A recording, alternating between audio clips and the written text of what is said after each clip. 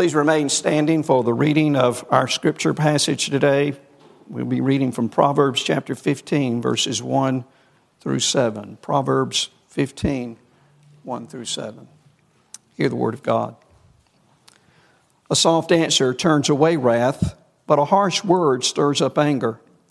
The tongue of the wise commends knowledge, but the mouths of fools pours out folly. The eyes of the Lord are in every place, keeping watch on the evil and the good. A gentle tongue is a tree of life, but perverseness in it breaks the spirit. A fool despises his father's instruction, but whoever heeds reproof is prudent. In the house of the righteous there is much treasure, but trouble befalls the income of the wicked. The lips of the wise spread knowledge, not so the hearts of fools. The grass withers, the flower fades, but the word of our God will stand forever. Let us pray. Father, again, we thank you that as we gather this day, that you have promised not only to be with us, but to instruct us. We have come to worship you. As a part of that worship, we seek to learn of you. So we pray now that you would truly be our teacher and our guide as we seek to understand from this, your word, the way in which you would have us to live. We pray it in Jesus' name. Amen. Be seated.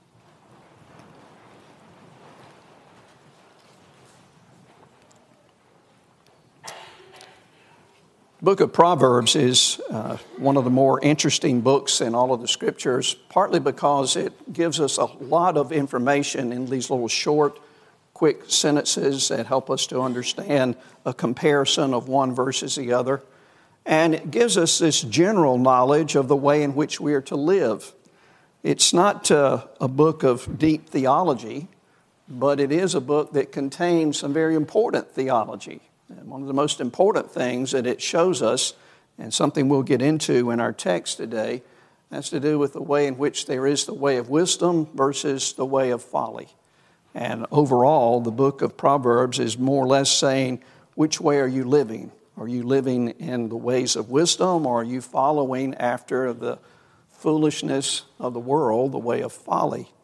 And so we can look at the book of Proverbs and find a lot of helpful ways in which we are to live out our lives.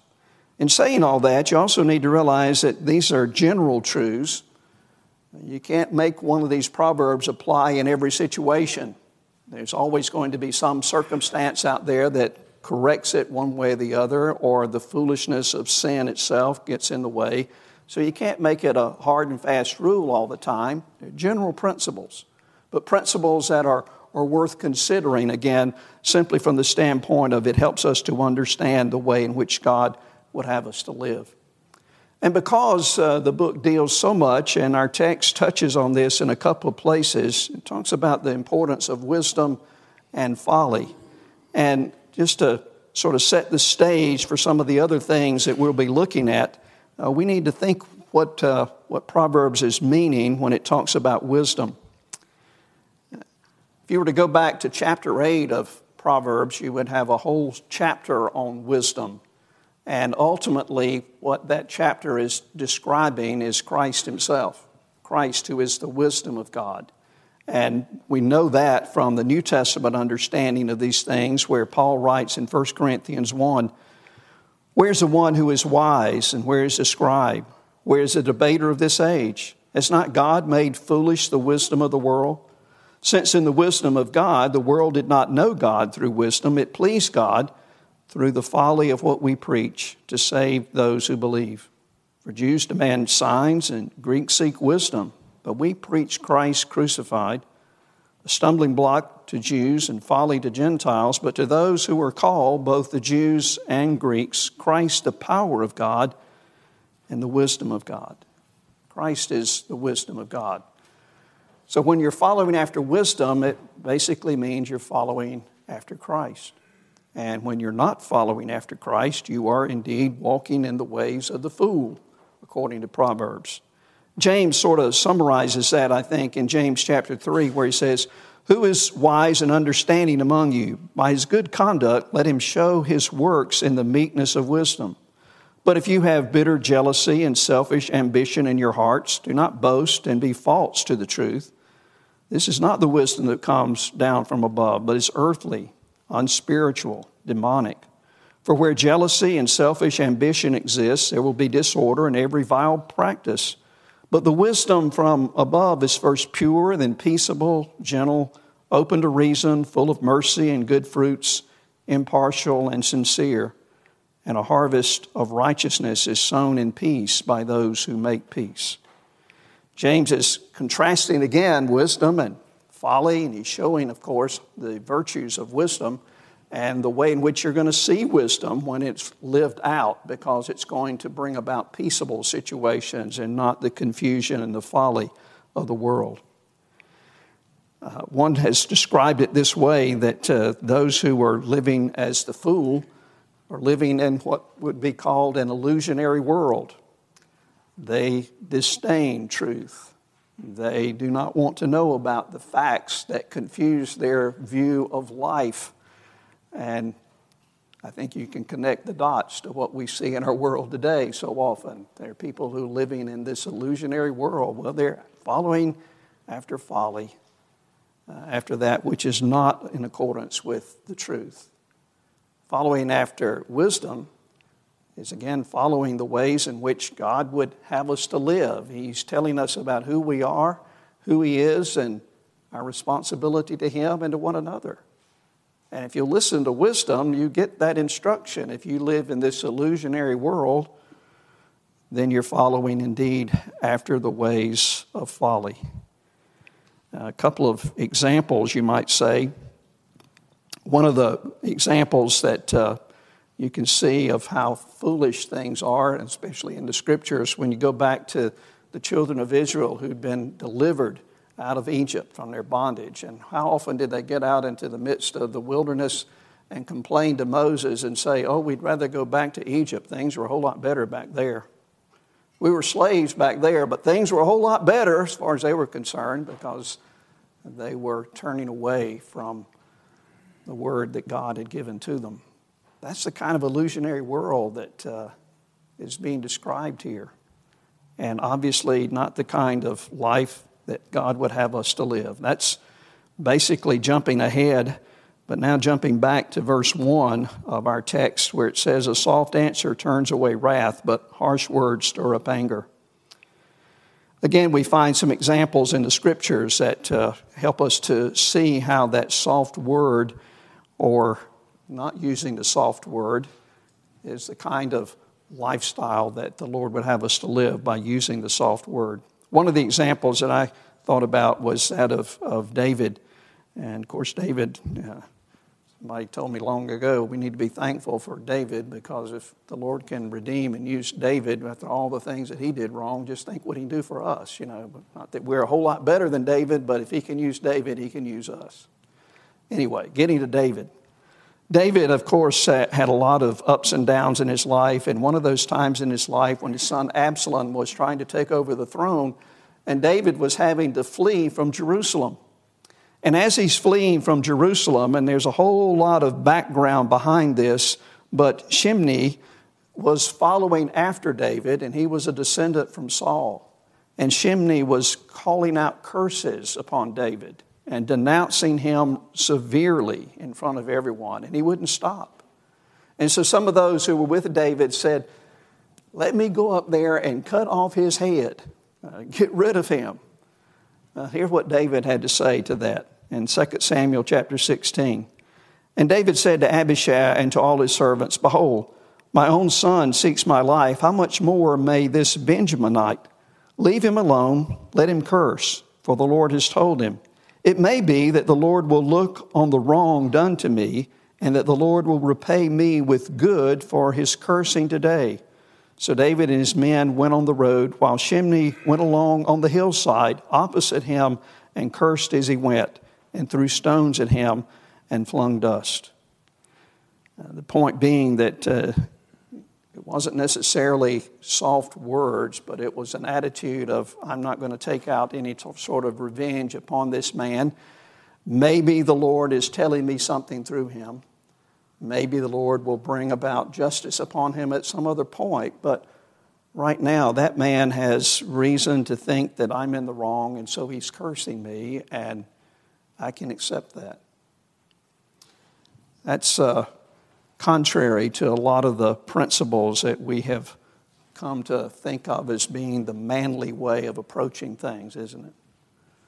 If you're insulted, you need to insult back. And sometimes it just gets into one shout after the other and didn't really accomplish anything. There's a story about a young man who was severely insulted by someone else, and the argument had recently ended. The young man goes to a wise pastor, and the pastor hears his story. And the pastor then says to the young man, you know, insults are like mud.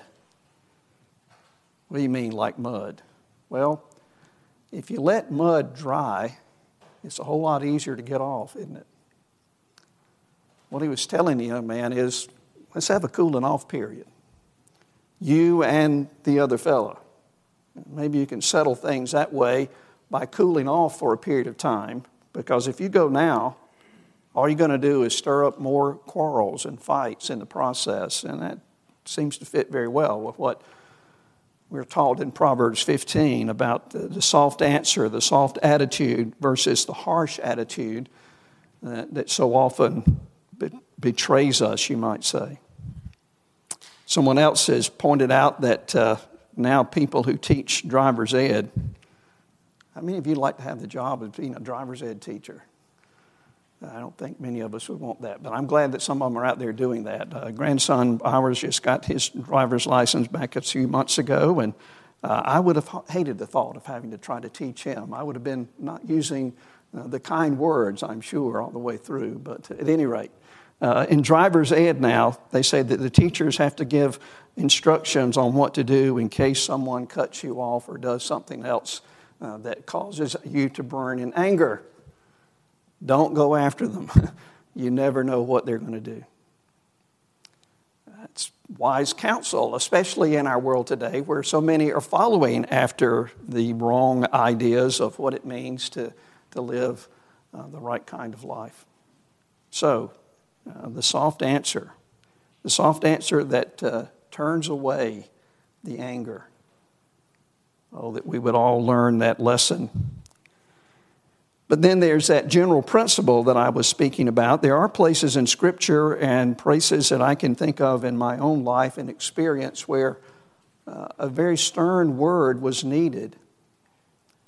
A stern word was needed when something was truly amiss, something that threatened the cause of the gospel or particular ministry that you might be involved with in some way, and it had to be addressed in a stern and firm way.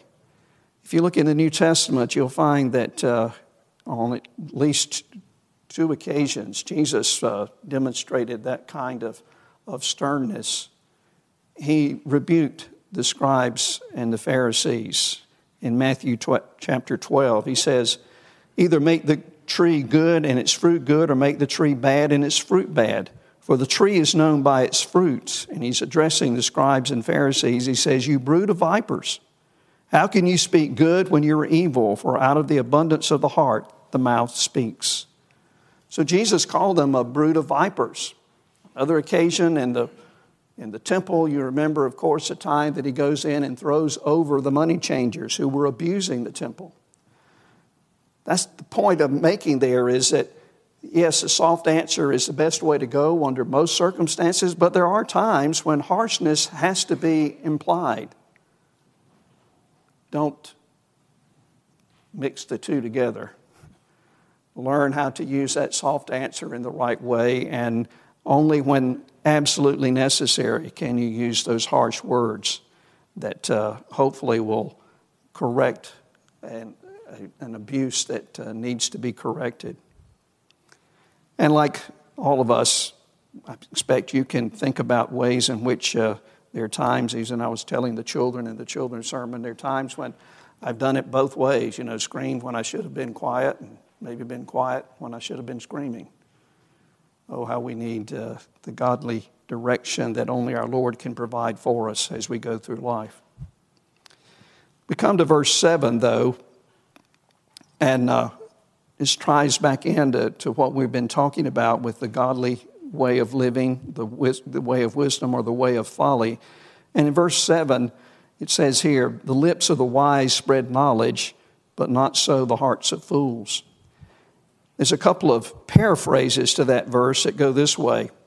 One says, knowledge is spread by people who are wise, not by fools. But the one I really like seems to hit at the heart of it, says this, words of wisdom make good sense.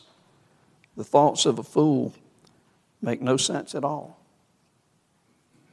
Words of wisdom make good sense. The thoughts of a fool make no sense at all. That's spelling out what we've been trying to describe here about the way of wisdom versus the way of folly. The way of wisdom. The way of wisdom that spreads forth knowledge. Isn't that what believers are supposed to be doing?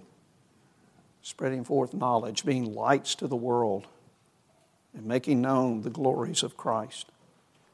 And it's those who know Christ who can tell others about Christ.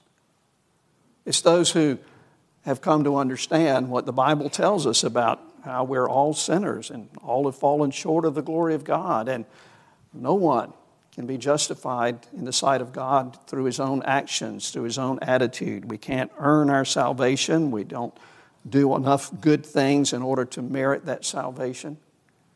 But God, in his great love for us, has fixed that problem by sending his Son, even Jesus Christ, who lived that perfect life that we could not live, and then willingly went to the cross on our behalf, whereby he received the full punishment for our sins. All of God's wrath was poured out upon him in order that our sins might be forgiven. And now when we put our faith and our trust in the work of Christ, then God no longer sees us and our sin, but he sees the righteousness of Christ applied to us, his righteousness for our guilt. And because Christ died on the cross in that way, paying that price, and then rose again from the dead, proving that God was satisfied with the payment that had been made, we then can have that assurance that our sins indeed are blotted out, and we can go and live with him once this life is over. You see, that's the gospel message that we need to be living by. It's the gospel message that comes from wise lips, the lips of the wise, spreading that knowledge. And that's what we are to be about, spreading the knowledge of Christ. You know, in our world today, people are very concerned about the rights of others, whether it be gender rights or ethnic rights or sexual rights, whatever it might be. And yet, how many people are concerned, that we hear about in the media at least, how many people in the media are concerned about Christians who are being persecuted because they tell the story of Jesus Christ? Persecution is taking place all throughout the world. You read some of the information from Voice of the Martyrs and other agencies that track such things as these. There's well over 50 countries in the world today who are persecuting Christians. Some of that persecution includes imprisonment. Sometimes it includes death. Sometimes it includes things such as no longer being able to get a good job, if a job at all, depending on the culture of which they're a part. Verbal abuse, all kinds of things that are done because they're trying to spread the good news of Christ. And yet, you know, the world is acting more like the fool there, aren't they? Stopping the spread of wisdom. Stopping the spread of the truth. And living by that which indeed is an illusion of folly. An illusion that says, people don't need this Jesus thing. That's just a crutch. And I don't have to worry about life after death because there's nothing there. One day they'll know. But it'll be too late. One day every knee will bow and every tongue confess that Jesus Christ is Lord. and the folly will have caught up with them. Oh, that we then, as God's children, would be faithful in spreading the good news, because the world truly needs to know of that good news before it's too late. That's why we have missionaries. That's why we do Good News Club. That's why we have Biblical Studies Release Time. That's why we gather together on the Lord's Day and try to encourage one another to go back out into this world that's full of illusions and folly and show them the truth by our words, by our deeds, by the proclamation that we're able to give, because words of wisdom make good sense. The thoughts of a fool make no sense at all.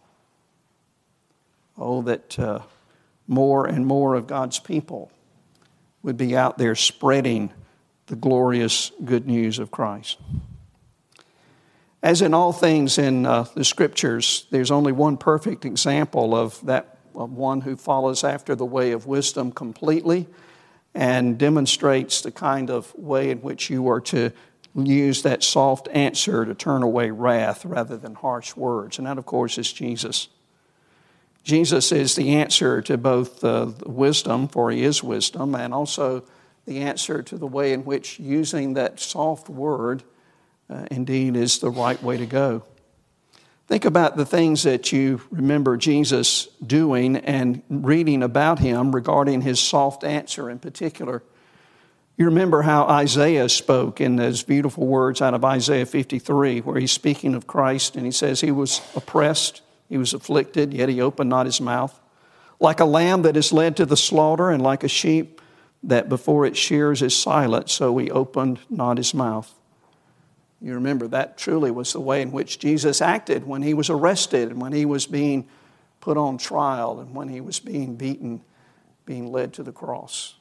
He answered not a word. It was the Father's will. And it was a part of the way in which He was enduring for our sakes the punishment that we deserved. He was being despised and rejected of men. Think of the way in which Jesus reacted in that way, not with harsh words. And then think of the people that He dealt with. I think of the woman at the well in John chapter 4, where this woman, Jesus comes to this woman asking for a drink of water, and she's shocked that He would even ask her for something like that. But He goes on and has this conversation with her, and He asks her about her husband, and she says, well, I don't have a husband. Well, no, you've had 5 husbands, and the man you're living with now is not your husband. And Jesus doesn't do like sometimes we would like to do. You might say, if we see somebody who's living in that type of sinful lifestyle, and scream and shout at them and say, you got to repent. And that's true, but you know what Jesus did? He continued to speak to her in such a way to where she understood the gospel, and He was offering to her living water. He didn't raise His voice or He didn't condemn her. He simply offered her the gospel. And she obviously received it, because she went away back into the town and told them about what He had done, and then they came out to see Him. She went from one who perhaps was living in this illusionary world to one who had wisdom, and then she was spreading the good news by telling others and letting them come out to see for themselves who this Jesus really is. Think also of many others along those lines. Think of the thief on the cross. He had been mocking Jesus. But then when he recognized that Jesus was indeed being punished for something he didn't do, he simply humbled himself before Him. And he no longer mocked and simply asked, remember me when you enter into your kingdom. And those wonderful words of Jesus, today you will be with me in paradise. What a gracious, loving Savior who again continues to offer to those who come to Him seeking the way of wisdom, the way of life, putting life together in the right way. He gives to them those precious words of comfort and assurance. And to all of us and to many throughout the ages, those wonderful words of Jesus in Matthew 11, "Come to me, all who labor and are heavy laden, and I will give you rest. Take my yoke upon you and learn of me, for I am gentle and lowly in heart, and you will find rest for your souls, for my yoke is easy and my burden is light." Jesus indeed demonstrated that he had that a power, that ability to speak softly and carefully to those around, enabling them to see that he cared for them. It happened more than once, not just in Jesus' life, but you remember in the study of Elijah that Mark has been going through, you remember how when Elijah was really burned out from all the ministry that he'd been doing, and he finally gets to the mountain, and there's an earthquake, and there's a wind, there's a fire, but what is that thing that really got Elijah's attention? The still small voice. It wasn't, Elijah, get back to work. You know that you'd been goofing off. Get on back to work. I know it's been tough, but get back. No, it was a still small voice. The still small voice that demonstrated that God wasn't through with Elijah. And perhaps that too is a lesson for us when we're dealing with someone, when we'd like to use the words of anger, but instead are able to use the words that are more of a soft nature, whereby we can say, God's not through with you yet, and God's not through with me yet. So maybe together we can learn of these wonderful things. The bottom line is our words and deeds need to be filled with wisdom. Our words and our deeds need to be filled with that concept of what it means to be a follower of Christ. Something we perhaps don't think about day by day, but something we should be thinking about day by day. How is my life going to reflect on the glory of Christ this day? How are my words going to spread the knowledge of Him to a world that is hurting and in need? How is my life going to influence someone else to where they too might come to know the joy of what it means to live for Christ and no longer live in this illusionary world? No, we're not perfect. But Lord, we ask that you would help us to become more like you day after day so that we would be ones who are spreading the knowledge of your great name to a world around. And we're doing so with words of comfort and assurance, not in the harsh rebuke that sometimes is attributed to a brand of Christianity. But may we, by God's grace, be instruments that are useful in His hands.